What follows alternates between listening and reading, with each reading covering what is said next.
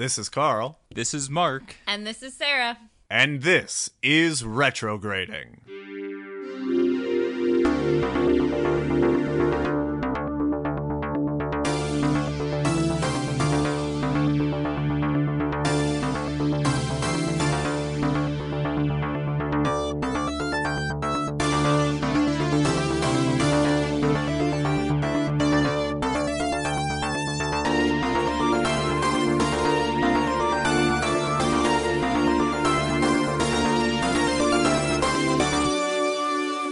Yes, this is Retrograding, the show where three 90s kids give adult looks to their favorite childhood movies. This week, we are taking a look back at Galaxy Quest to see if our nostalgia is warranted. Oh, I got that word second try there. Blooper reel. So first and foremost, it is another boys' night here at the Retrograding recording studio because Sarah is unfortunately rehearsing a community theater play that you guys should all go check out and enjoy. So she will not be joining us, but luckily it is Mark's pick this week as we take a look back at Galaxy Quest. So we're going to start off with a traditional 60-second synopsis. Mark, are you ready? You say luckily it's my pick because that means you don't have to do the synopsis? Yes, that, and I don't have to pick up the slack of Sarah, who honestly missed one of her episodes and made me do a 60-second synopsis when she wasn't here. But let me get a timer for you here. She did want us to tell everyone that she liked the movie. Yes, her review out of 10 is that she liked it. All right. That's on a 1 to 10 scale, right? All right. I got your timer ready, and in 3, 2, 1, go. We meet our heroes at a convention celebrating an old show that they all starred in, but we quickly learn that not all of them are thrilled to be there. Jason is awakened the next morning by a group of aliens, but he mistakes to be part of his next gig, so he leaves with them. After waking up on a spaceship, he shrugs off the Thermians' enemy Ceres and fires at him, then asks to return home. The Thermians launch him through space, at which point he realizes it was all real and rushes to tell his crew. They all believe it was a drunken fantasy, but thinking they may not have another paid gig, the crew agrees to follow him. The actors are just adjusting to their new environment when Ceres arrives, seeking revenge for Jason's previous attack. They barely escape being destroyed, but their power source is damaged, and they take a shuttle to a nearby planet to find a new one. When they return, they find Ceres has taken over the ship, and they are to be executed. They escape by acting out a scene from the show, and with the help of a fan, manage to rescue the Thermians and regain control of the ship. Ceres beams to their ship as his is blown up and begins murdering everyone on the bridge, but Jason activates the Omega-13 and foils Ceres' attempt. They crash land the ship at another convention and surprise the crowd. Their theatrics at the con rekindle their popularity, and they reboot the old show. Well, nearly got there. You're about 2 seconds over, but very nice synopsis. It was close. It wasn't as good as it could have been if we had like 2 minutes to do it. Yeah, we might try to extend it because I can't get it done in a minute. And to do it with a lot of times, you have to cut out the meat of the thing. Well, and lately I was thinking about this because lately we started changing our long format so that we don't go through every scene individually. Right. And some of the stuff that I cut out from the synopsis, we may not even get to during long form now. Yeah, and like the point of that synopsis is to give an idea, an overarching idea of the story before we get into the review, to remind our listeners what these movies are about, since they haven't seen them in quite a long time. So just having that, oh yeah, moment at the beginning before we get into talking about the things. But let's get into long form. So what did you notice this watching as an adult that you may not have seen as a child? Well, I never saw this as a child, so... Yeah, I didn't either. It came out in 1999. Right. So that was kind of... I was in high childhood. School, so... and I was 11. Yeah, thanks for that. So... Mark, high school starts at like 15. Yes, true. I kind of feel like I remembered this movie really well. I mean, there are certain little details that you might have forgotten, but the overall plot throughout the thing, I think I remembered. I had forgotten some of the actors who were in it, who are Yeah. pretty big actors now. I mean, let's just go through the list, because this is the who's who of like sci-fi movies, or like people that went on to make a name for themselves in showbiz. Or at the time, So at the time, Tim Allen was Allen, certainly yes. famous. But Sigourney Weaver had done her Alien films and almost didn't get this role because they thought that she was too good at sci-fi and couldn't poke fun at sci-fi. But like Tony Shalhoub had not yet done Monk, I don't think. What's his name? Sam Rockwell certainly hadn't really made a name for himself yet, and he is great in this. Alan Rickman was up and coming. He had not done like his Harry Potter stuff, which is his most famous stuff. Well, this was after Die Hard, though. So I mean, he had yes. So Gruber had been done. Hans Gruber is his character in Die Hard. But even the character actors who play the Thermians, there's Enrico Colantoni, who is the dad from Veronica Mars, who I really enjoyed. There's J.P. Manu, who is the principal from Community.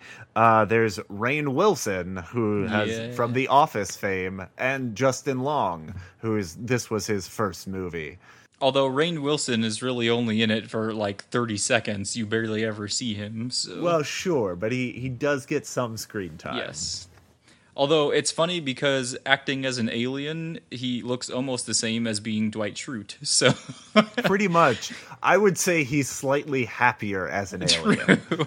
But yeah, if you're looking for a happy Dwight Schrute, maybe check out this film. The kid's name that you just said. Justin Long? Yes, that's the one. Because he was the nerdy sci-fi convention kid that shows up at the convention at the beginning and gets blown off because at first they were all excited. Well, Jason was excited to be there, played by Tim Allen, because he's the commander of the crew and he really loved these things and showboating for the fans. He'd like to take all the credit and not include any of the other people. But at this convention at the beginning, he overhears some teenagers making fun of the whole concept of the thing. And the teenagers point out the fact that you can tell none of the crew even likes the commander, and look at him up there acting like everyone's in love with him. And that's the point where he kind of gets depressed and starts yelling at people and goes home to get drunk. So yeah, so like that's where Justin Long finally gets a hold of him. And like I don't know if nerds actually do this, because I've been to several conventions, like a comic book convention, the Comic-Con that comes here. I've been several times, and it's really fun, but I never go there for like the actual actors, because to me, they're not the ones creating the story.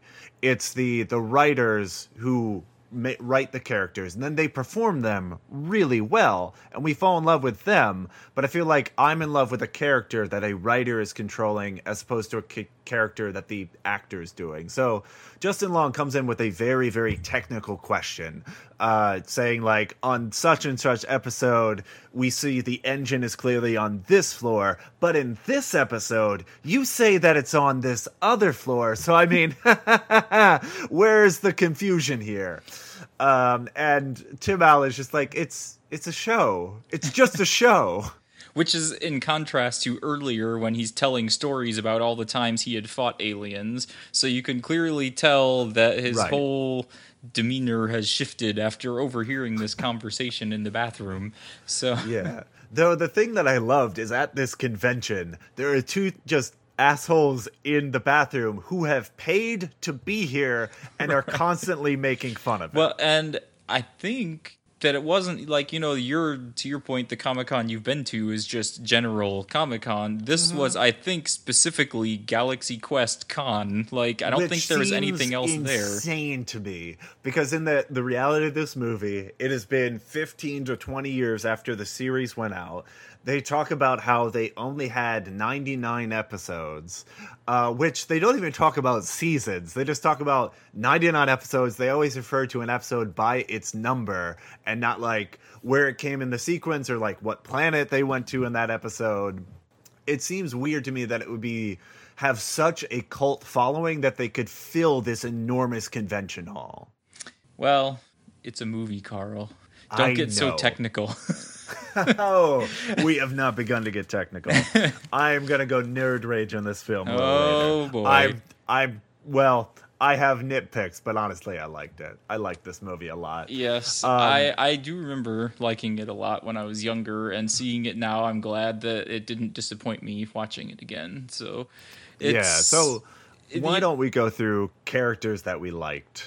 I didn't mean to cut you off. No, it's fine. Because We started on the characters and then never finished them. So yeah. So do we just want to go through in order? Yeah, let's. I think honestly, like I made a list of things that I loved about this film, and I couldn't find a single cast member in the main crew that I had a problem with. Like they're all doing stuff that is endearing. They're doing things that like make you fall in love with them, and they have enough depth as characters that it's enjoyable to watch them on screen. Yeah. So let's start with the captain himself, Tim Allen. He's the commander. Commander, excuse me. Yes, captain is the Star Trek term. How dare I? But the thing I loved about his performance is that he is kind of the over-the-top TV actor, which is what Tim Allen started as, who started as a comedian and then went to acting, doesn't have a formal acting background. It seems like the character he's playing in this is very much like his own background, where he is there to have a good time, he is there to entertain.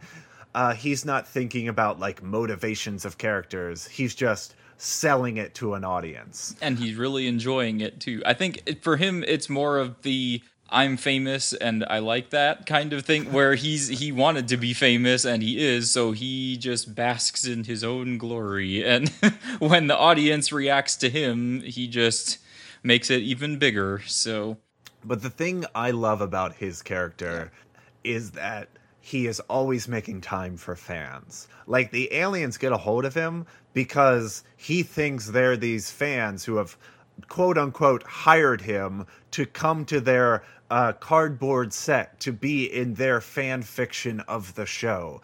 And apparently this is something that he does constantly. And I don't know if he's getting paid, because the performance he gives when he thinks he's in a fan fiction is not great. I mean, he goes there when he's hungover, but the performance is not true to what the captain would be doing, which is fine if you're not getting paid and just need to be a face that is there. The other thing I really like is we can see that he truly loves the show. When he goes home to get drunk, he is drinking, he's flipping through channels, and he finds an episode of Galaxy Quest. And he stops and he watches it, and he starts to remember the lines that he's performed and he's now performing on screen, and he talks along with it, much like a fan would watching the series, memorizing these long monologues that the commander is giving in any particular episode. I read an article about, they have, it's one of those too where they have a specific catchphrase that they want you to learn throughout the show. And for him, his phrase was, never give up, never surrender. And they showed that the acting in this was great, because you hear that line multiple times throughout the movie, but it's always delivered in a different way so that you never get tired of it. The first time he's at the convention on stage and he's so excited about it, going out and playing to the crowd. But during this scene, he's at home watching television, but he's depressed after hearing how not famous he actually is. And so he says it, but it's more in the I'm kind of defeated, but I still want to believe this, even though I don't. And so he says it here, and later on you'll hear it again kind of in the when they're in a desperate situation, he's using it to motivate people. And then again, he uses it when after they win the day, he says it again to kind of say, hey, we did the thing that we were here to do. And when he is called upon to be a captain or commander or what have you later in the film, he can pull from, trying and pretending to be that for so long and holding on to it and finally, reaffirming his belief in the show, where he is he is a good commander. He has a strategy. He is giving commands to his command team, who are then going to do their own individual thing to fight I don't even know the bad guy race, but the bad guy race. I don't know either. I know Ceres, that's about it. Yeah, like, he is making difficult choices later in the film, and I think that is what I enjoy, is that Tim Allen could definitely be a captain in one of these shows based on the performance he gives here.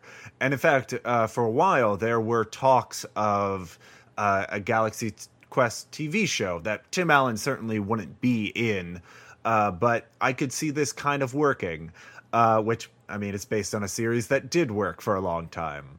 But it's a direct contrast from the next character we should talk about, which is Alan Rickman, who is playing the classically trained Shakespearean actor who is now doing a television show. And really, I don't know if this was his feeling during the show, but obviously now the show has been over for so many years, and he is just fed up with it. And he's like, I've done all this classical theater, and my legacy is going to be this terrible sci-fi show that everybody remembers me for. Right, that's the only thing that people are going to know him for.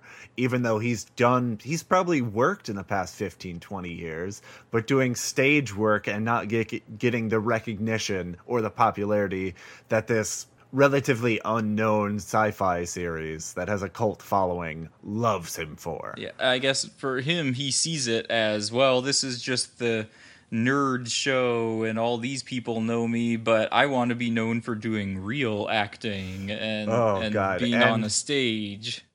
And he hates his catchphrase until later in the film, which we'll talk about that moment. Or we should probably talk about when we're talking about Alan Rickman. Which is a big moment, because it's the only time in the entire movie he actually says it.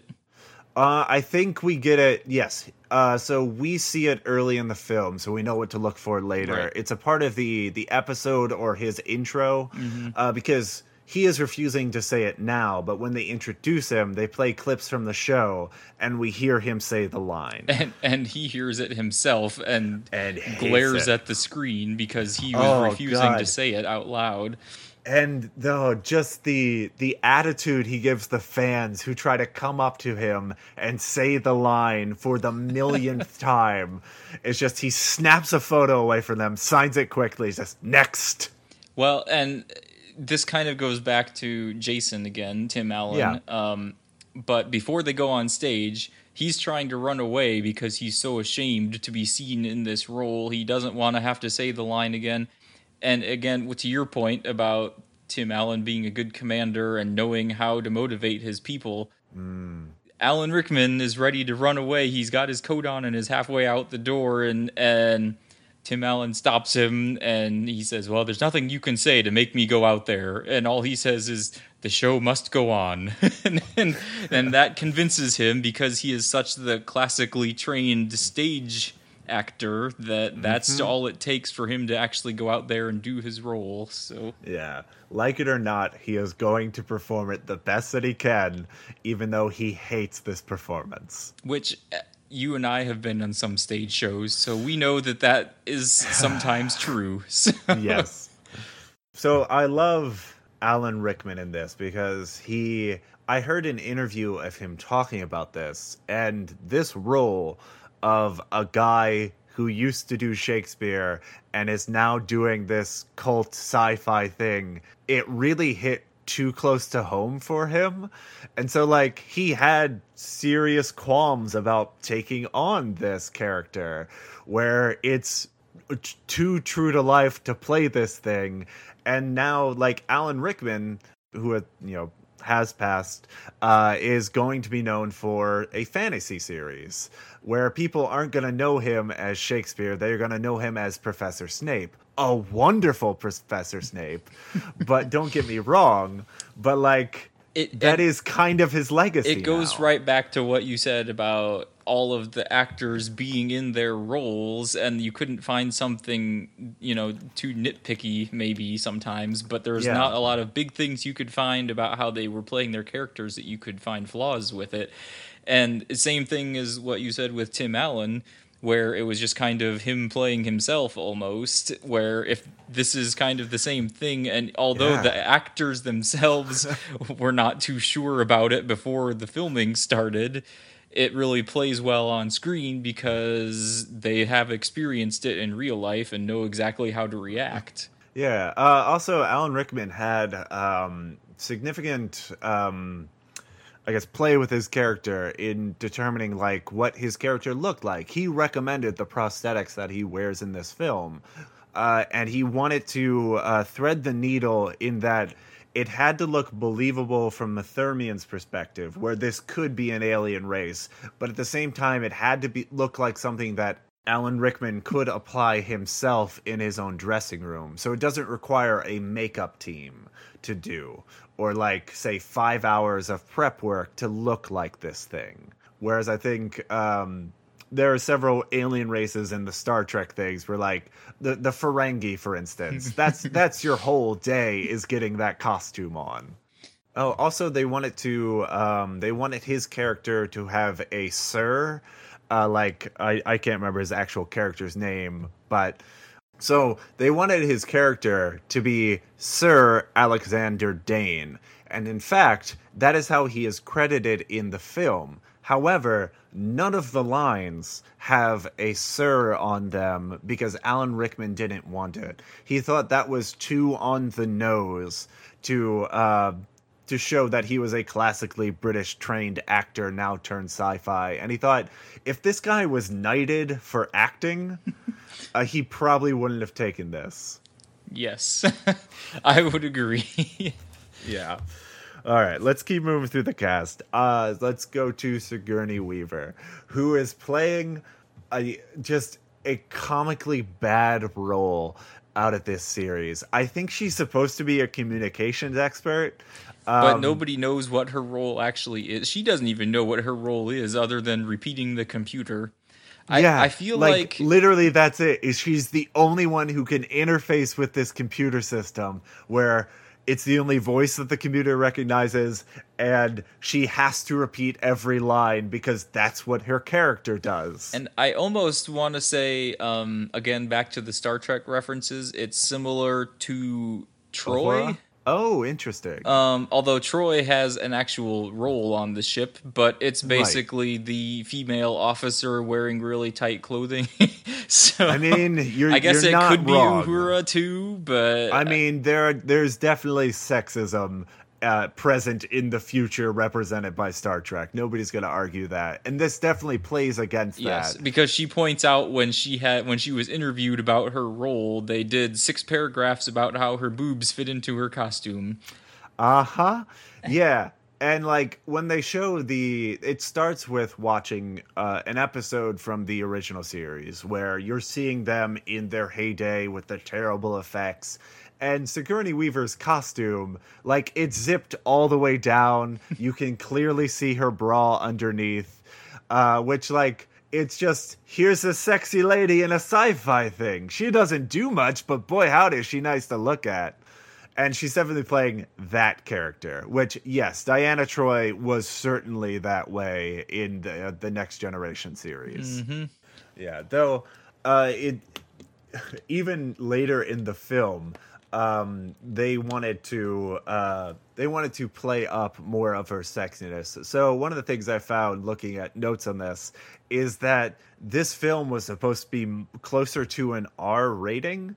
And they decided later in the shooting that they wanted to probably hit the PG-13 market because it seemed like that could be a bigger market for them. And so they took a bunch of stuff out, including a sexy scene that Sigourney Weaver was supposed to be a part of. However, they kept her costume changed later in the film, which is why at the end of the film, that's why her shirt is ripped open. Again, she is basically wearing a bra with with footy pajamas unzipped around it. And because I watched through this twice, and the second time I was trying to figure out when that happened because I noticed that it's all ripped up, but they didn't.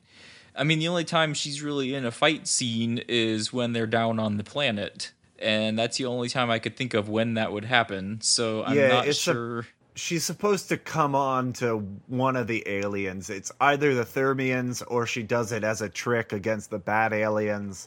But for good reason, they took it out. Yes. Another thing they took out is, which is clearly dubbed over in the film, is when they Yep. when they go to the Chompers, which are lovely storytelling in this, because they come from the original series where they just wanted something dangerous to appear on the ship, and so they've got to go through this mechanism with all of these giant metal plates just running into each other, which wouldn't do anything mechanically, but they exist on the actual ship because they were in the original series for no reason. And now we kind of skipped over that part, but the Thermians built their ship based on seeing this TV show. So everything on the ship operates exactly as it did on the TV show because that's how they understand it to work. Right. If you saw something in the original TV show which the Thermians believe to be historical documents, it will exist on this ship, regardless of how ridiculous or how ineffective or how obviously dangerous it is.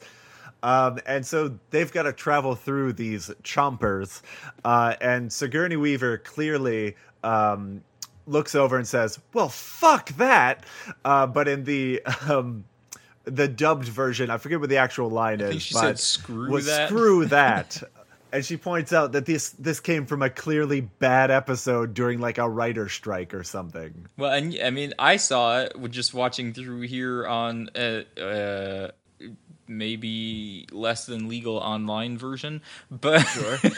but I wasn't sure. I was like, well, why would they have the edited version on here? What happened to the real version? I thought maybe it was just a TV edit, but yeah, no, they had to take out the F-bomb because you couldn't have one in a PG-13 movie. So that would be interesting to buy like on DVD and still see that stuff. So yeah. All right, let's keep moving with the although characters. at the same time it almost fits because Right. this is making fun of this old TV show, so it almost makes sense that some words would be dubbed out and not match the lip movements. Yeah, maybe. Maybe that's what they were going for. Maybe that's I why doubt they it, decided but to leave it in. but it's still. All right, who do you want to go to next? Who is next? Fred? Fred, played by Tony Shalhoub. Sure, Yeah, because he was my favorite. Oh, absolutely. He is playing the comic relief perfectly in this movie, where his comedy is all based on his character. They never quite say it, but he's kind of blazed out of his mind constantly. Like, he could just be a super tranquil guy who does meditation every day, or he could just be smoking off screen constantly. And somebody said that to him once in the film, and that's the only time I heard it referenced, and I hadn't even thought about it until he said that. But well, I think this may be something else they cut out of the original R-rated version, where there would have been, I don't know, more pot references that they didn't want children to see and took out. But I love that in the midst of like terrible things going on, the ship is about to explode, he just calls the captain, like, hey, Captain, these guys were talking and it doesn't look good down here. I think, we can't go this fast, is what they're telling me. Yeah, it's something. Well, I think we're gonna. If we do this, we're gonna blow up or something. So I don't know. Figured out. The part that I liked though, when they first arrive on the ship, everyone is like chasing down Jason, and they talk to this girl who turns out to be a hologram or whatever they project down there. But they're talking to her, and they thought she was just another fan. They're trying to figure out how to get to their gig. And then the hologram disappears, and they start getting this goo, whatever this stuff is that they get transported in. And Tony's in the background at the vending machine looking for some munchies. And then when they're all getting launched, he's like, anybody have a quarter? And they all arrive on the ship first, and they're just so freaked out. And then the aliens show up looking like octopi. Squidbillies. Yes. Is what I called them. But so they're all freaked out and have no idea how to react. Tony shows up a few minutes later for whatever reason. He didn't come at the same time everybody else, and he's like, well, that was a thing. And and then he walks over to start talking to Jason, and he's like, hey, what's with them? Like, it doesn't affect him at all that all this crazy stuff is happening. So yeah, another thing that just doesn't affect him is one of the aliens comes on to him, and he has not seen them in their Squidbilly form. He came late to the party, and so they start kissing, and then she reveals, oh, I've got these tentacles. And he's just like, yeah, whatever, man, let's do this. I don't know how that would work, but I honestly, I'm not going to try to figure out alien anatomy. I will leave that to William Shatner or some other having sex with aliens actor. Anyway, the part that I loved is that they get attacked by Ceres. They get their ship takes a lot of damage. They fly through a minefield and take even more damage. And basically their energy source runs out. So they need to go down. They need to have an away mission down to a planet to get another another energy source. And during this very tense away mission where they don't know what is down on the planet, they don't know if there's going to be air, they don't know if there's going to be hostile aliens, he is just eating a snack pack. Yeah, I think he was like eating popcorn or something. Totally zoned out. Just, I'm going to have a snack. You guys do whatever. And then when they land, he just opens the door, and Guy, who we haven't talked about yet, but Guy freaks out. This is an alien planet. You don't know if there's air. Is there air? And he just looks out the door and seems okay to me. Seems fine. But so something I read about this role is I think, and I don't know if this is true or just something they originally thought. Like, I don't know if this is actually in the movie or something they wanted for casting, but I believe this role was supposed to be played by an Asian American. Like, they wanted some sort of diversity on the team, much like they had with Sulu or Chekhov in the original series. And that didn't happen to be the case. There's an African American who is the pilot, but that is the only diversity between the crew.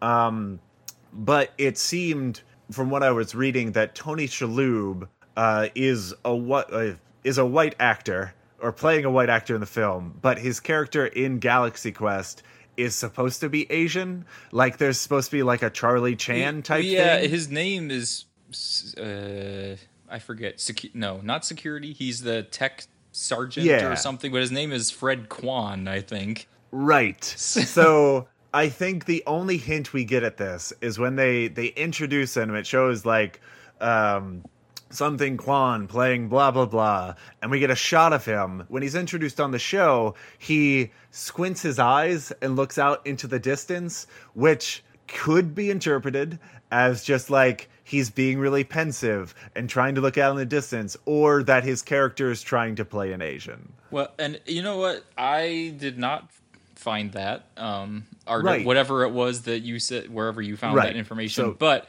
Tony Shalhoub, I know for a fact, has been on Frasier TV show as a Middle Eastern person and had more of that Arabic accent. Gotcha. So that's interesting that he's in all of these roles where he should be having an accent. I guess he doesn't really in this movie. Yeah, but like he plays it straight. Like so they do well in that. I think they tried to scrub anything out that was originally there. The only hint of it left is just a look that he gives to camera. So that's my only potential problem with this. I don't even know if that's intended, but it's something I found and I wanted to point it out. But let's go on to Sam Rockwell, who is playing random crew member who died in like episode 88, was on one show, who died to show how difficult the mission was going to be. He's a but red still shirt. Shows. Yeah, he should be wearing a red shirt. But still shows up to the cons, still hosts all these panels, is trying to get his name out there, and tags along with the crew to come on the mission with them. When he happened to be there when they found out that there was this gig, in quotes. And when he found out that they were all going, he's like, oh, well, bring me too, because I'm here and I want to be involved for once.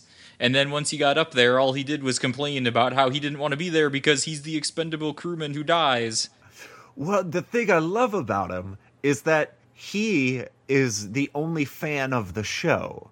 All these other people were in the show, but probably never saw a finished product. Whereas Sam Rockwell has to talk with the fans one-on-one. Like, Tim Allen's probably seen it. The rest of the crew probably not. But, like, Sam Rockwell knows the show in and out so that he can, like, point things out. He points out the tropes when they get to the planet. Like, you don't know if there's air. Don't open the airlock. Or when they're about to make contact to these tiny little creatures, he's like, please, do not do this. They look all cute and cuddly right now. In 3 seconds, they are going to reveal that they're horrible monsters. And did you never see the show? He was exactly correct, too. Yes. Like, I love that this universe fits the tropes of these sci-fi series. But I also love that we have a character breaking the third wall. It's just like, this is what aliens do. And it's great to watch it because if you watch sci-fi shows, you know that's what's going to happen because you've seen it a million times. And it's just funny that there's somebody there who will point it out to them to say, hey, we know this is what's going to happen. We know that you know, so we're just going to make fun of it for you. Oh, God. But yeah, Sam Rockwell is playing somewhat of a minor character in this. But minor? He is, well, under the age of 18? All right. Maybe. I would not say he's lead cast in the film. He's not one of the major three, which are Tim Allen, Alan Rickman, and Sigourney Weaver. I'm referencing another line that you just kind of blew right over, but it's okay. I'm sorry, I'm looking something up. So while they are on the planet looking for their power source, they find these tiny alien creatures, and they talk about them being miners because it's a mining facility. And one of the guys, I think it was Sam Rockwell, said... I believe it's Tony, or is it somebody said something about they look like they're about 3 years old, and Alan Rickman turns around all serious, miners, not miners, and it was a great line. Yeah, I'm sorry I walked all over that. I was looking up the other guy of the crew who I've not seen in anything else. He is the character's name is Tommy Weber, played by Daryl Mitchell. Who was kind of the Wesley Crusher of the show. He's the young prodigy who is taking on piloting this very expensive military ship, who just happens to be there for reasons. Like, it's never fully explained why this child is piloting this very expensive spaceship. Yes, he's very good at it, but should he be here? I think it was just, again, like you said, it's the Wesley Crusher. They're just making fun of other sci-fi shows. Sure. So I would say, like, because I've not seen him in anything else, I was probably least fond of this guy, but he does a fine job, I would say. So one of the things they do in this is the Thermians based all of the technology based on what was in the show. And so they're not sure... They don't have the finesse to do all like the piloting or the transportation stuff. And so what they programmed in is it's following the hand movements, the random hand movements that these actors did before the effects were added. So whatever they did is how this thing works now. And so Tommy has to learn how to fly again because he was just kind of making it up before. But I love that the way that they've set it up, it's really easy for him. Because all he has to do is pretend to do that motion again, and the ship's going to do exactly what he wants it to. Like, whatever thought occurs to him, whatever hand movements is natural for him to do in this, that's the way it works. And that's the best part is when he sits down at the station at the very beginning, they're all introduced to the ship, and they all walk in and take their stations, and they're all really hesitant because they don't know what they're doing there, and they've never been in a real spaceship. And Tommy leans over to Guy, I think, and says, "Oh, I'd hate to be the commander. No pressure right now trying to launch the ship." And then the commander leans over, "Tommy, take us out." And now all the pressure's back on him. So he's Take us out? What do you mean take us out? And then it's great because it's like, they could have just had him kind of get on the controls and be really careful about coming, starting the ship up and flying out. And he is, but he also scrapes right into the launch pad while they're taking off. And this scene is great in that it gives it room to breathe. This could have been done where they launch the ship and they take part of the station with them, and it just happens in an instant, and that's the joke. But they let this thing breathe in that they slowly go to the left, and like all the characters are kind of tilting their heads in the way that you do to just like, all right, kind of correct it, come on, and it's just like he kind of gets it, and then like it starts to scrape, and you just hear this scraping noise for a good long 2 minutes before everybody can breathe again. Oh, this scene is great. A lot of the scenes in this movie are great. All right, so we went through... oh, sorry. Yeah, go ahead. You mentioned how all the technology on the ship is based on the show and how they use it. Which I don't know if you want to skip ahead to them looking for their power source again, since we've already talked about it several times.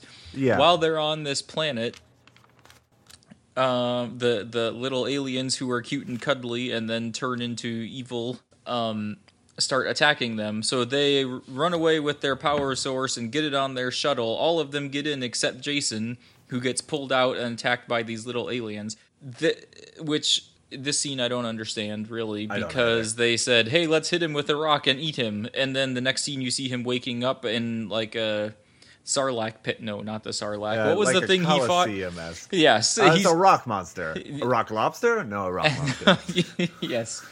But he has to, they put him in there to fight something, and there's this pig lizard licking his face. And so the crew gets a hold of him on his little walkie-talkie thing, and they're trying to figure out how to get him on the ship, and they want to use the transporter thing that they call a digitizer. And at first he really doesn't want to, because it means breaking him into a bunch of little particles and then reassembling him somewhere else. So they decide to test it on the pig, which arrives inside out on the spaceship. Which, I will say, they do try to explain in that it's not attuned to the pig's anatomy. It is designed solely for humans. And this is my point. All right. Because they say, oh, we did it for your anatomy, so we haven't been able to test it before. So it makes sense that the pig would be inside out because it's not human. However, later in the movie... Fred uses the same transporter to transport a rock monster inside the ship to beat up all the bad guys. So does that mean that the rock monster is part human or something? I would say the rock monster is maybe a little harder to turn inside out. Or if you turn each of the rocks inside out on a rock monster, turns out you still got a rock monster. I guess that's true. But in my mind, yes, this is cinematic. It's a great scene in that a bunch of aliens get beat up by a rock monster and then chased throughout the ship. But isn't having a rock monster on board worse than having all these aliens on board? It is, but they solve that by shooting him out the... Oh, you mean when he makes an even bigger hole in the side of their ship? Did he blow it up, or did he just get ejected out the airlock? That was my question. He got ejected, but as he was leaving, he was breaking all the airlocks that were trying to close on him. True. So I don't see how that would help them in any way, but whatever. Well, it got rid of all the aliens that they would have had to fight, I guess. So the umbrage that I take with this is that they have a transporter system. Why did they use the weird, gooey substance thing, which... How this works is you stand on a pad, and then a bunch of Jell-O comes up from the floor until it goes over your whole body, and then they shoot you out like a missile into space, which is a terrible system because then you have to travel all of the space between your source and your destination. Tim Allen doesn't comment on this, but his character and his crew have seen things that no other human being can or ever will see. He went through a black hole on the way home, I think. Yeah, he got sucked into a black hole. I don't know why they had to do that, like, unless maybe the transporter only works for shorter distances. Maybe. I just think, like, in this future, it's a very inefficient way to travel. In that it's not like a warp field where you're going into subspace and then popping out again. It's not an instant transmission. You still have to travel the space. It's like if you were going to take a bus from here to the moon. And yet he was able to do it in a matter of seconds. I know. So, like, does this weird technology break the speed of light? Who's to say? Apparently. Yeah. The other thing I will take umbrage with now is these Thermians, which are I want to talk about the great alien design, because so much of like alien designs in popular media, especially in Star Trek, it's like our society has exactly one note. This is how we differ from you because we have these laws and we stick to these laws. And the costumes are also, well, we're bipedal. We have two arms, much like humans, in that, like, it's just so that they can put actors in them and take less time costuming them to present an alien race. I like that they went to the extent of saying, no, these are space squids. And then they have this technology that makes them look like human beings. And I also love that, like, their one note is that our society is really naive. We're super scientists, but we always tell the truth because what other alternative is it? We don't have a word for lying in our culture because nobody ever thought to do this. The problem I have with this is they've watched all of the original series, all of the 99 episodes. And they've based their lives around that, according Yeah, they to based them. the entire society on this thing, and are now living on a ship much in the manner the crew did on the show. I have not seen all the episodes because they don't exist. But was there not a single episode where, like, a character told a lie, or there was some sort of strategy that involved deception, or some character said something that was specifically not true in the world of the show? Like, in order to trick their enemies into something, they never tell a lie. What I thought was interesting about that is they are obviously this advanced civilization with crazy technology, the ability to build this ship exactly the way it was on the show. They built the Omega-13 without even knowing what it is. That's another problem I have. But go on. How come they can't fight off their own enemies? Why do they need to bring in another crew to do the fight for them? Yeah, which it turns out they are fully capable of doing because they do it later in the film. Yep. It's just like they never had the nerve or the initiative to be like, oh, I can swing this crutch. This crutch could be a weapon, guys. Like, it just never occurs to them, and then it has to because the bridge crew necessarily needs to leave at one point. And so just, like, for the audience to accept that the Thermians are going to be okay, they're just like, no, we got it now. We watched you, and now we watched you in person, and we think we figured it out. Which would be great, like, as a sequel, to have them, like, meet each other again and see how they had advanced without the actual humans there. Well, there's a fan theory that definitely the film wasn't trying to do this, but there's a fan theory, so I'm going to tell you about it. So at the end of this movie, they reboot Galaxy Quest, starring all the same crew. Sam Rockwell gets a bridge position. I think he's like security expert or something. And the alien lady gets added in. Yeah, the alien lady is there. So the fan theory is that this new Galaxy Quest that is on TV is a reality show where the Thermians are coming back. It's taking place on the actual ship with the Thermians in space, and it's a reality show based on the ship because the Thermians would love it. Like, they could save tons on special effects because everything is real. They could have their monster of the week because they could explore space and find new planets. And kill real aliens. Yes, or have sex with more aliens. Which they did say that about Jason a couple of times, but it was kind of like a throwaway line, and then they immediately went to something else, so... Oh, the other thing I want to talk about. So, in addition to having a great cast, great aliens, this film also has a great villain. And a team like this is only as good as the villain that they defeat. And Saris is a great villain in that he is clearly a military leader. If you haven't seen the film, think of like Klingons or like the Borg. Nah, maybe not the Borg, but definitely Klingons from the original series, where they are a warlike society. Your position on the ship is based on how many people you can beat down to get past, and Saris is at the top.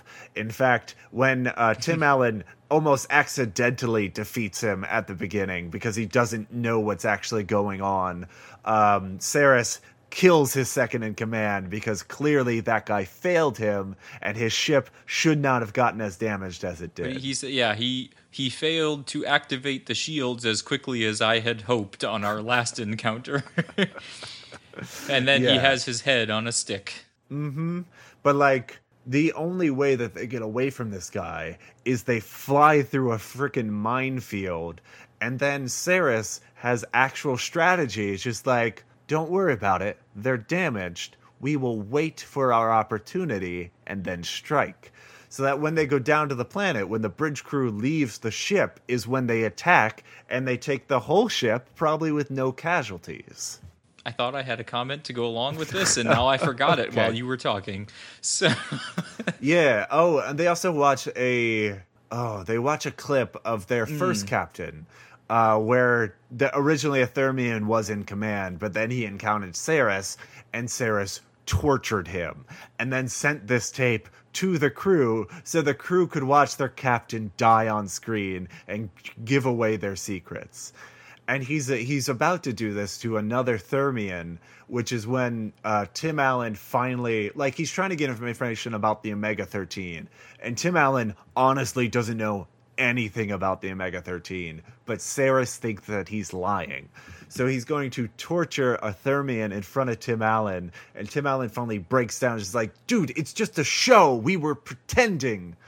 And that's how Saris comes to terms with, oh, you aren't a military leader at all. It's interesting because, I mean, you would think at this point he would just be like, oh, well, I'm just going to kill everybody then because I don't care anymore and I am obviously in control of the situation. But instead, he just kind of talks to them and he's like, oh, well, you're not a threat to me anymore, so I'm just going to stand here and have a conversation and I'm going to force you to explain to these people what you actually do. Oh, and his comment on how the crew of Galaxy Quest has done far more damage to the Thermians than he ever could have, because they've been fooling them for years, and they gave them this hope, and then that hope isn't real. Like, that's just soul-crushing to these people, because it's also revealed around this time that these are the last remaining survivors of this race. The crew of the ship is the entire Thermian people. There is no home for them to go back to. This is it. And so for them to have that amount of faith in this team and then find out this team was lying to them for years without meaning to, and now for an entire day totally meaning to, that's just like, oh, that well, because earlier they had tried to explain that they were actors, right? And they had no concept of this because they don't have TV shows. And their explanation of acting was to lie or deceive each other. Yes. And they said, "Well, we don't do that. That's not something that is even in the vocabulary." And that means that we're learning of this concept from Saris because he does this. So, but I think you have anything in common with him, and then they just start laughing about it. And now they find out that basically their heroes are exactly like Saris, apparently. So, Yeah, though Saris is such a badass that he's just like, all right, I know you're actors. You're not scientists. You pose no threat to me. But the ship has an Omega 13, and I don't know what it is. So I can't let you have it. So I'm going to slowly create a countdown to blow up your ship while I leave and then watch you die. Because I know you're actors and you won't be able to stop this. Like, that's his plan. And honestly, that's an evil freaking plan. But the writing of this villain is great in that, like, there are actual stakes here, and he's making actual evil moves against people. And honestly, like, he ordered two people to go and kill the bridge crew, which they deal with by pretending to have a fight, even though they should know what deception is. They should, but... But I think that is even in character, in that I think Saris just assigned the lowest level people on his team. Like, he didn't take care of it personally because it was beneath him. Yeah, and I actually kind of like that scene just because it's kind of Tim Allen is the one, oh, you're acting like you did on this episode because blah blah blah, and that's his hint to Lazarus, what's his name, and I don't know his actual name. Yeah, Lazarus is fine. But Alexander it's Dane, his I hint think. to him that, hey, let's act out this scene where we had a fight on and whatever. And so then they started having a fight on stage, and then afterwards it's, I can't believe you said that to me. You used to pull your punches. And so, like, they were acting out a fight, but actually fighting at the same time. So which is so something behind the scenes that I became aware of is that initially Tim Allen and Alan Rickman did not get along.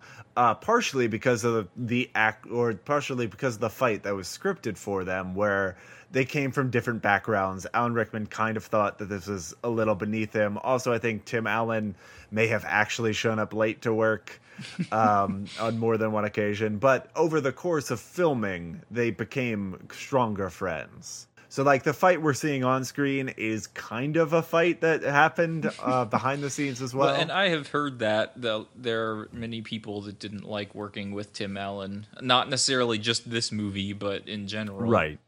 So now this is when Saris left them alone, right? Are we going to talk about this? Sure, yeah, if you want to pick up that. I don't know if you had something in mind, but... I was going to move on, but let's go I thought we wanted to talk about Nerd Kid for a while. Ah, Justin Long. Okay, I did forget about him. So, Justin Long is brilliant at playing this role. It's the same role he played in Dodgeball. It's kind of the same role he played in Accepted, where he's just this really nerdy kid with a squeaky voice who's really into this one thing that society doesn't care about. And it's not even that he's just general sci-fi nerd. It's all about Galaxy Quest, because when they show his bedroom, like, every poster on the wall is Galaxy Quest, and he's building a model of the ship, and he knows how the parts of the ship work, and his other friends know all of the different decks of the ship and where all the rooms are. They have built a blueprint of the ship in a 3D model, so they are able to walk the captain and Sigourney Weaver through the ship so that they can get to the reactor to shut it down. And to the extent that, like, one kid is watching the episode with the chompers and is able to time out, like, okay, you need to go now, and then now, and then now, so they don't get crushed by this giant mechanical monstrosity. Which is funny because when he's watching that episode, they're obviously moving much slower than the ones are moving in real life. So I'm not sure how he was able to walk him through there. But then this is at the point where they set the reactor to explode so the ship will blow up. And they're trying to stop that from happening. Once they get down to the heart of the reactor or wherever they are, and Nerd Kid Justin just says, "Oh, well, all you have to do is push the blue button." And Jason's like, "That's all? It seems like it should be so much more complicated." And so they push the button, and then the timer keeps counting down. and they're like, they're trying to get Justin to help. Well, it turns out his mom had made him take the trash out, so he wasn't able to talk to them, and so they're in there about to die, and they're giving away their life secrets or whatever, and talking about how they love each other. Right. And then the clock stops all on its own at 1 second, and Jason's like, "Oh yeah, it always stops at 1 second on the show." So yes, again, everything in the ship is designed exactly based off of the show. So it's weird to me in that, like, I don't know if the reactor would have even gone off or whether it just would have stopped at 1 second. Like, there could have been absolutely no danger here whatsoever. But then there'd be no point for all the exciting going through the chompers. I don't know. And then seeing the Omega-13, which you brought up before, but I want to reiterate, this Omega-13 is the strongest weapon in the universe, capable of rearranging the universe to send you backward in time 10 seconds. 13 seconds. 13 seconds, because it's an Omega-13, of course it is. But, like, the Thermians don't know what it is. The show never shows what it looks like, yet they are able to build it. Yeah. Well, did they just scour the universe until they found something called an Omega-13? I thought that they were saying at the very beginning that they saw that episode that was like, the end of the episode was the cliffhanger was activate the Omega-13, and then there was supposed to be another lost episode or something. So maybe they had seen that episode. Maybe that they saw the lost that we episode? Weren't shown. But wait, then Tim Allen would know what it does. I guess. So, like, the episode could have been scripted, but the actors didn't act it out. Otherwise, they would know what this thing does. Yeah, I just think it's interesting that nobody knows what it is or what it does, but somehow it exists in this world that was created based on the TV show. Right, and that it's super duper powerful. But, of course, they use it in the end, because it's Chekhov's Omega-13, which is a fun play reference and a Star Trek reference. It's a double whammy. But another great thing that Saris does at the very end, his ship is blowing up because in a brilliant maneuver that gives credit to the film for its writing, is the kid has learned, Tommy Weber has learned how to fly, and he flies through the minefield they crashed through before, and he gets as close to these magnetic mines as he can, and they charge towards Saris with all the power on their shields. Now, before we get into what happens, this is where Saris gives my definition of a Star Trek analogy, where Star Trek is littered with these things, where they're trying to explain a very technical, scientific concept to a large audience, and so they will give it in gobbledygook science speak, and then they will follow it up with a simple analogy. Oh, it's just like popping a balloon. Which, no, it's not like that, but if you want to imagine it like that, sure, go for it. And Sarah says to them, you don't understand. As soon as we get through that shield, as soon as we break down your shields and blast them to smithereens, we are going to cut through you like tissue paper. So my point, why does Saris know what tissue paper is? I wondered about that. Actually. Like, this seems almost like a Star Trek-esque mistake, where his society wouldn't manufacture that. He's not been with the humans long enough to discuss the minor care for a nose. But whatever. And Tim Allen responds with one of my favorite lines, is, you fail to realize our ship is towing mines behind it. Or something to that effect. And then they pull up and all the mines slam into the ship and the explosion is great. But Saris, Maxter tactician that he is, beams aboard with one of their matter transducers or their... whatever they are.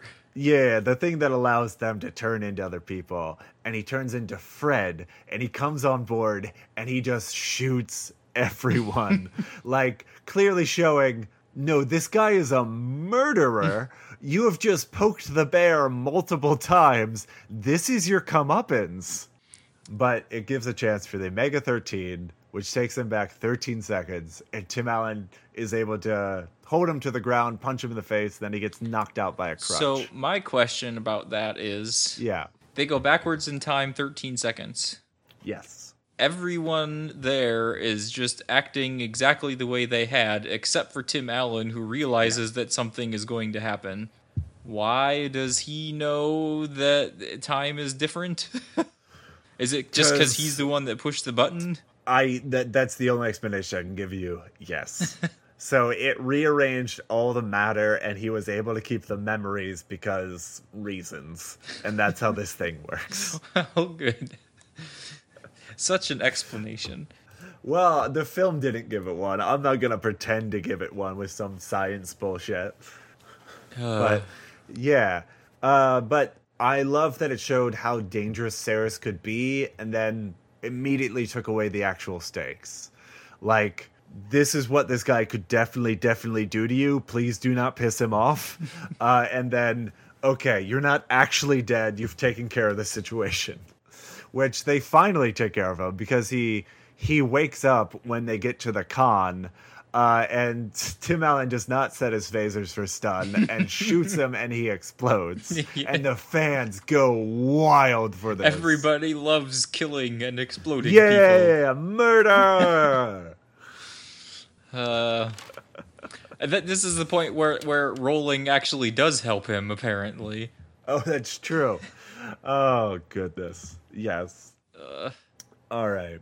So I have only a few notes more. One has to do with at the very end of the film, they are headed back to Earth, and instead of teleporting or instead of shooting them out of like gel missiles, they decide we're going to detach the bridge, and you could just fly the bridge home. Does this ship not work without a bridge? They must have had a secondary, because they were all after they had detached, all the Thermians were standing somewhere, right, controlling the ship.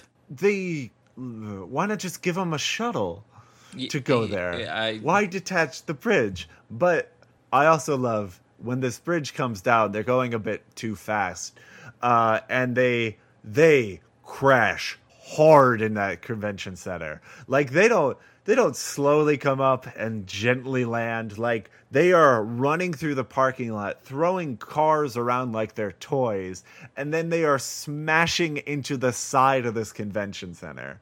Like, I am surprised that nobody got murdered, given this convention center was full at the time.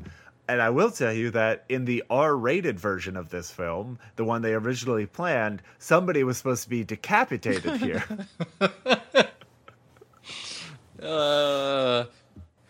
Yeah, it seems like that would make more sense.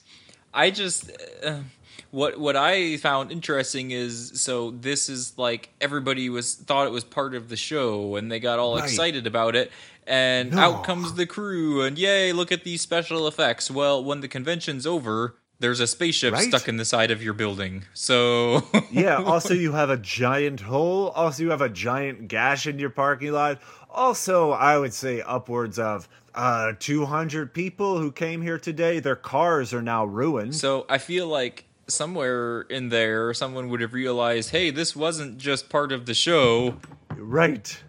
Like, and clearly the production company that has the rights to Galaxy Quest that reboots the series wouldn't want to take on this legal problem that these actors apparently created for them by crashing a giant freaking spaceship into the side of a building. So, like, if anything, if Galaxy Quest was rebooted in this universe, they would definitely recast it, because there are legal issues surrounding the initial cast.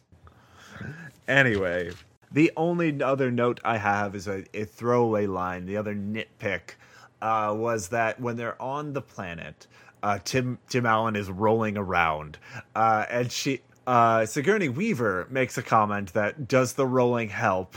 And later makes a comment that something about him wearing a costume instead of a uniform. How, like, remember that this is not an actual uniform. You are not an actual captain. I thought it was Alan Rickman said that. Because he was Somebody makes asking why mention. anybody was following this guy, because he's not really a commander. Something like that, but... Right, but they specifically call out his costume. But Tim Allen is the only one actually wearing a uniform. When he went to the ship the second time, he was not in costume. He had to get clothes from the ship. Everyone else is coming in what is basically pajamas from the original series, where Tim Allen has an actual, like, army uniform on that looks the exact same, because of course it does. But it's got to be made of some sturdier material than the original costume. Well, plus the fact that when he went to the rock planet, all his clothes got ripped off, so... Oh, good. Yes, that is true. But yeah, I Anyway. liked that when he's rolling around, does the rolling help? And he says, yes, it does. And she says, oh, where's your gun? And he looks around, he's like, oh, crap. Oh, yeah. I guess the other thing we should close the loop on here is we mentioned before the one time that Alan Rickman delivers the character's Yeah, line. we kind of skipped over that. Because he, on board the ship, there is one Thermian who is kind of attached to him because he has based his life over Dr. Lazarus' life, who has like a Vulcan Klingon code that he lives by. And so this one guy has studied it, and he's basing his entire life philosophy across it. And like they team up at one point to save the remaining Thermians, and like they are doing a traditional chant that was made up for the show to garner strength to open this airlock. They're finally able to do it. Alan Rickman, of course, does not get the recognition he deserves. Commander Taggart has saved us. And this very nice boy that has helped him along the way looks down at the bullet wound on his chest and just has a line that's just, I am shot. And he falls to the ground. And the last thing that he hears is Alan Rickman finally swallowing his pride and, for his greatest fan, given one final line reading of, by Grabthar's hammer, by the sons of Warvan, you shall be avenged. And then he goes... Then he doesn't have a plan, and luckily the other guy's gun jams, and he just basically tackles him. Yeah. But this is the part, too, where the Thermians should finally be able to see that these are actors, because his headpiece gets all ripped to shreds, and you can see his hair sticking out. Maybe that's just how alien anatomy does, Mark. I guess. They've never met whatever species this is before. But that was like the big... I mean, the part earlier where they find out that they've been lying all along is kind of the emotional whatever, but this part is when it kind of hits like, oh, somebody finally died, this is a big deal, and now this guy who has been resisting this role the whole time and hates everything about it is suddenly embracing it because this guy who was in love with him is now gone. So yeah, and I'm sure I'll get into this more of the potato scale, but there's a lot of moments like that in the film where each character coming to terms with getting back into character, more or less, because they haven't played these characters for 15 years. They're very tired of them now. However, now it's real, and there are real stakes, and they need to put on a brave face, and so they've got to put back on this character and really buy into it. And so Tim Allen has this, Alan Rickman has this, Tommy Weber has this, and Sigourney Weaver has this. One of my favorite lines is, she is the only one who can interface with the computer. She's the only one who can ask questions, and everyone can hear the computer's response, and yet she insists on repeating it word for word. At one point, Tommy Weber is like, that is getting really annoying, and she responds, I have one job on this ship. It is stupid, but I'm going to do it. Well, and it's even the when earlier, like it's when they're getting shot at, I think, by Saris, and the computer says something and she repeats it. And somebody said that too. We heard it the first time, and she goes, "Oh no, I'm actually doing it." Like she just did it on a reflex and didn't even know that it was happening. Which is funny because, like, in the original Star Trek, like, that voice doesn't actually play. Like, they always dub it in later of the computer's voice, and they just have responded to it by then.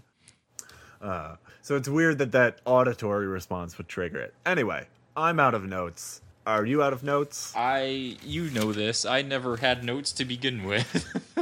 All my notes are in my head. Great. All right. Well, on that note, let's go into games.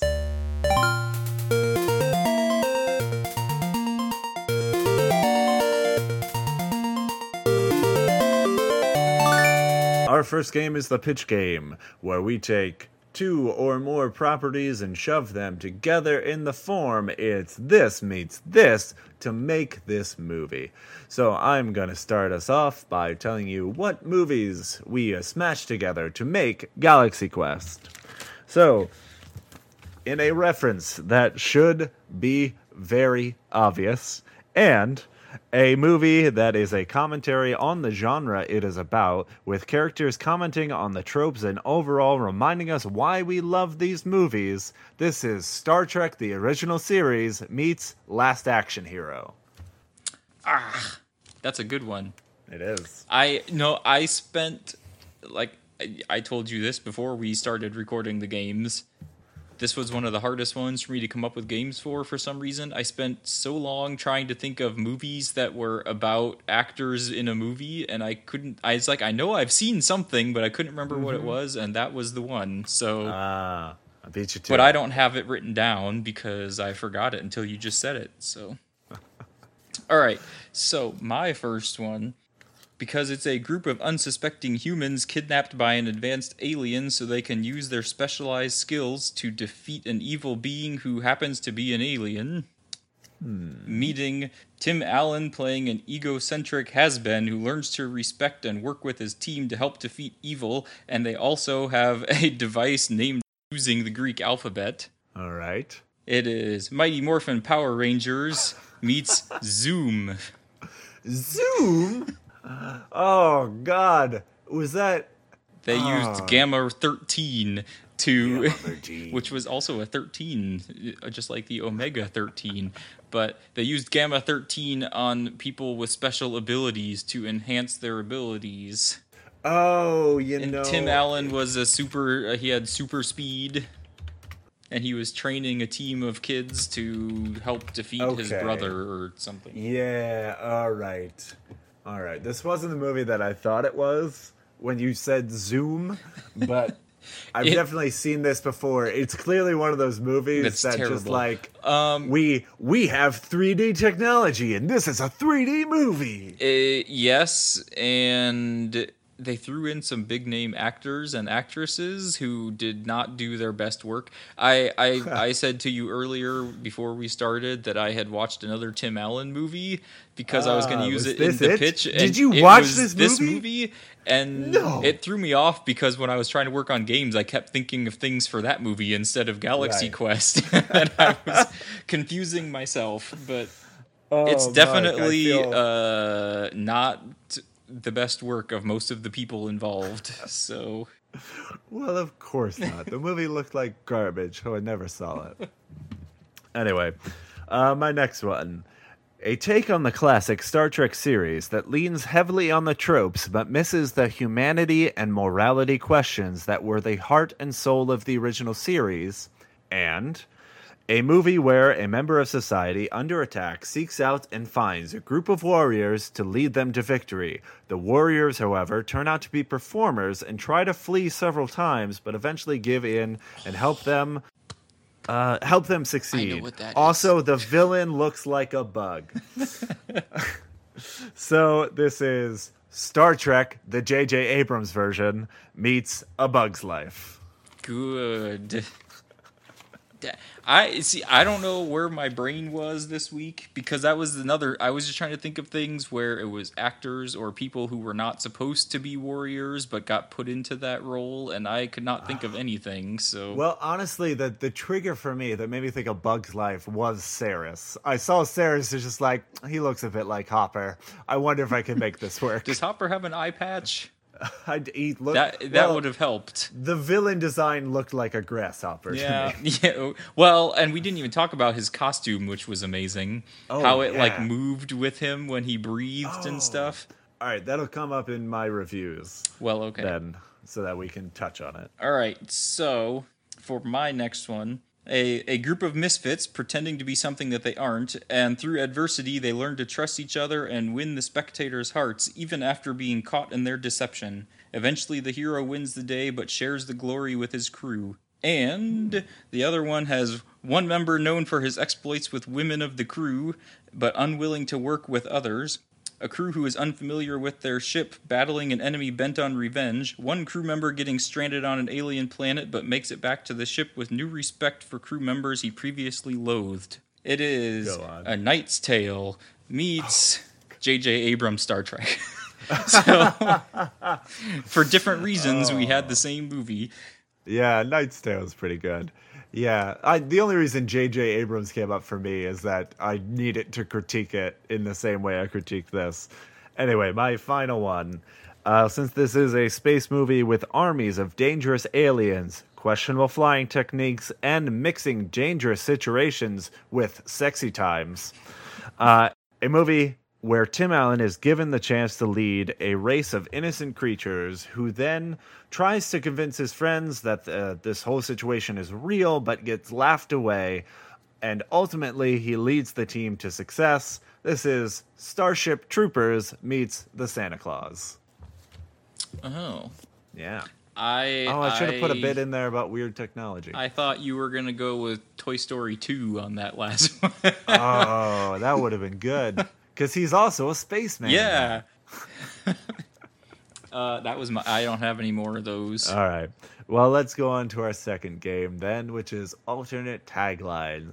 A phrase that you would see on the movie poster for this film that encapsulates the heart and soul of it, though possibly misses the point.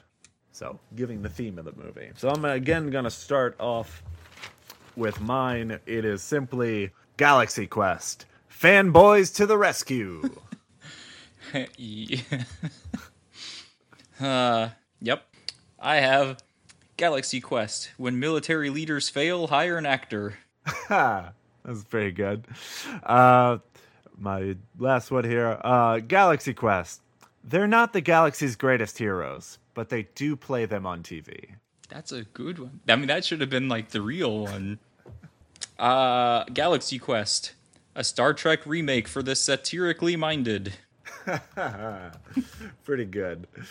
Let me see if I can find the actual Galaxy Quest taglines. All right. Oh, well.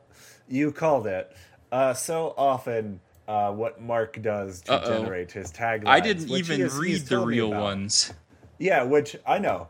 No, so often what Mark does, which he didn't do here, but he told me off mic, is that he will just use a line from the film, which is exactly what the actual taglines were. Oh, good.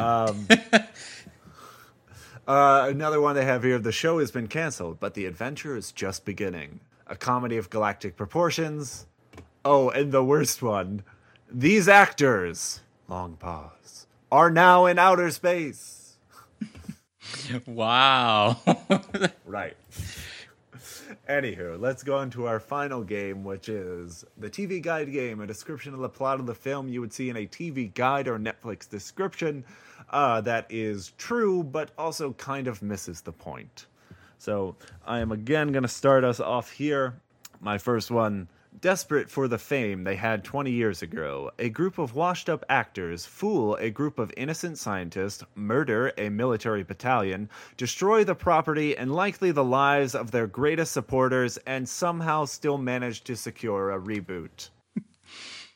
You know what I noticed, and this has nothing to do with mine, but we haven't had any puns in our games for a long time. Yeah, gosh, I wonder why that is. It's almost as if puns are bad and people hate listening to them. We need to do something about that. Yes, one of us definitely does, because the other one of us never will. Well, I don't have one on mine, so... All right. A cunning and deceitful alien race known as Thermians maintain their innocent, peaceful image by kidnapping warriors from another planet to fight their battles for them. pretty good. All right, my last one here. A convention is ruined when all of the stars of an old TV show mysteriously go missing and then crash their vehicle into the convention hall when it is completely full of people. Mm-hmm. And somehow it didn't manage to kill any of them. There's no way that this convention was profitable. There is zero chance. Zero chance. Alrighty. The stars going missing and then showing up at the last second makes me think of Cars.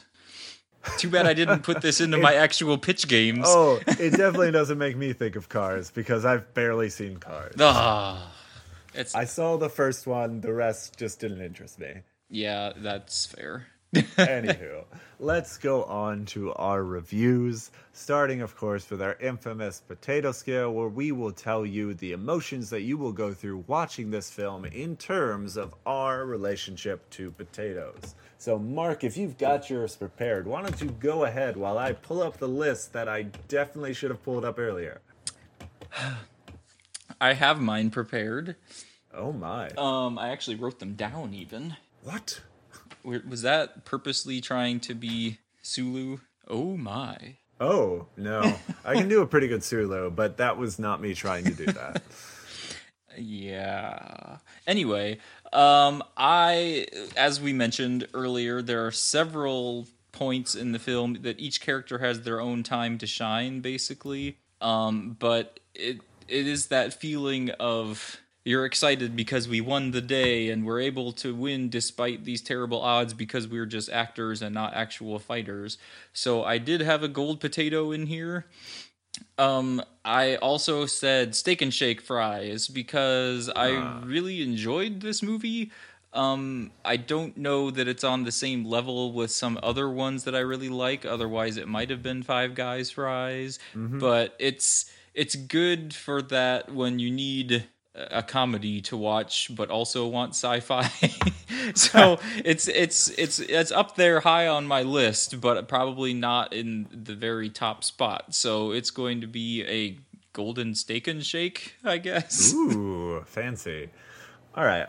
Mine are not going to be that complicated, I don't think, because so I really enjoyed the movie. And we kind of all have our different rulings for what categories go with what. When my ruling for Five Guys has always been, does it hit on every emotional note that it tries to do? With a lot of films, that is not the case.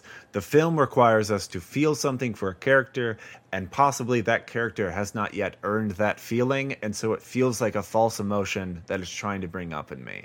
This film does an excellent job of humanizing its characters and giving them truly emotional stakes to deal with. It's not heavy-handed. It switches between comedy and tragedy almost sometimes in the same scene, and yet that transition always works. And there's not a single moment where the film was trying to make me feel something that I wasn't feeling at the time. So I totally get the golden potatoes. But for me, for my money, this is a Five Guys fries. So as far as emotions goes, this will make you feel all the things that it meant you feel. So I guess that doesn't inform you what emotions you will feel. All the feels. Just that you'll feel the good ones. The good ones that it makes you do. Yes. Good but no, there's funny moments. There are honestly sad moments. There are moments that are humanizing these characters that'll make you feel for them in that they're going through a rough time. It's been 20 years since they were relevant. It's been 20 years since they had a well-paying gig, and they're still stuck doing this crap and can't really progress with their lives. And yet, and the story of the film is them rebooting that franchise and becoming relevant again. And so that journey for each of these characters is a bit different for each of them, but the overarching one is the same, and you feel great for them by the end of the film. So, Five Guys fries from me. Anywho, let's go on to our second review scale, which is a 0 to 10 scale, telling our listeners should they go back and watch this film. So, Mark, I'm going to start off by getting to the thing we mentioned a bit earlier, talking about the effects of this film. Because I'll let you talk about Saris. For me, the effects were more important on like the ship and the alien design. And the brilliant thing that this does is it starts off with terrible effects. Clearly, like early 1990s effects or like late 80s for a space show where everything's kind of fuzzy. You can tell the sets are kind of made out of cardboard. Nothing seems quite solid. Yeah. It's clearly held up by strings that they tried to edit out. And like, that's horrible effects. But the movie starts there, meaning every other effect that you see in the film is compared back to this. And every other visual effect they have in a film is miles and miles above of those early 90s effects. And so they seem great.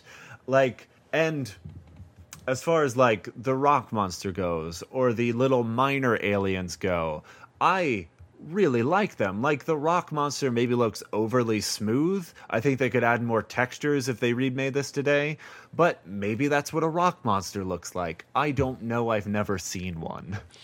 And so like they get away with stuff that space movies are allowed to get away with, where we don't know what aliens look like, but this is an imagined version of an alien and they seem real enough.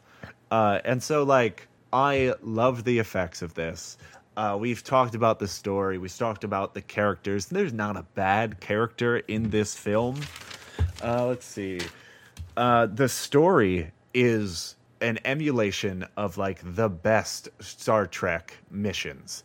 The reveals that they have when they reveal the bridge or like they show the ship for the first time, those reveals are great. And it brings out my love of these Star Trek movies because they have these moments where you see the immensity or you see the ship, and the ship is what they are all fighting for. It is their home. And like that brings out emotion in me in a way because I'm a nerd. But it's done really well in this, and not in a cynical way. Even in a spoof movie, it's done genuinely. And that's what this film and a few other films get well about spoofs, is you can point out the tropes, but you also have to have genuine emotions. And this film does it very well. I can't think of another film that does this better. And so should you go watch this film? Of course you can. I'm going to give it a 10. Not a 12? No, it's not quite a Princess Bride for me. But on our scale, it's just, should you go back and watch it? Yes. Yeah, you should go see this. So I agree with you about all of that. Although I do want to ask how you felt about the pig lizard. Honestly, it was fine. It wasn't probably This was another part. It was completely animatronic. I don't know. I think it was. I think it was a model. It reminds me of, again, why I picked the Power Rangers as one of the pitch ones, because of their crazy enemy costumes every time.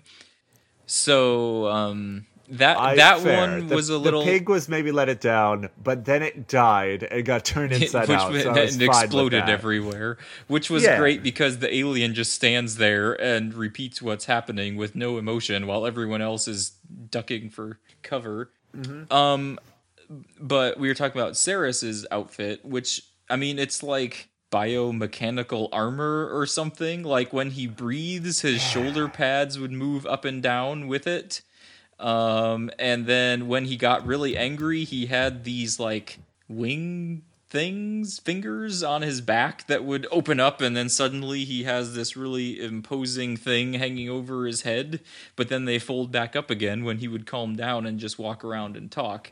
So I just thought that costume on its own, first of all, you have to have all the makeup and the lizard face or whatever race he was that's on there, but then to have an actual like suit of armor over the top of that moves on its own is pretty spectacular just to have on. I mean, while we're talking about this, I'm not going to derail us, but contrasted to some of the lower tier enemies, like the ones that they trick into going to the airlock instead of them going to the airlock, their costumes aren't as good, but like the people that are given screen time have wonderful costumes and effects. Yeah. And I mean, even the humans, I mean, it's basically a jumpsuit on each of them. So it's not anything incredibly fancy. So this kind of really stands out against those. But they did have the humans still had good costumes that fit the theme of the ship. And I guess it was actually their costumes from the TV show. So that makes sense. But, coming back into our number scale, I would agree with you at a 10 out of 10 for making sure that you have to watch it. I usually judge this based on, is it worth seeing it again if you have seen it before? Is it worth watching it if you have never seen it?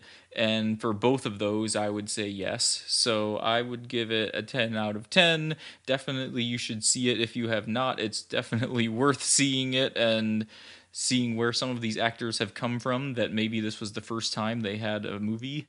For Justin Long and Rainn Wilson, it definitely is. Yes. This is their first feature debut. So you can see where they came from and some of their earlier work, but also some of the more experienced people that are well known, and see how they handle a comedy spoof. So, well, we may have to actually get Sarah's number review, because this is weird in that we have both given it a 10.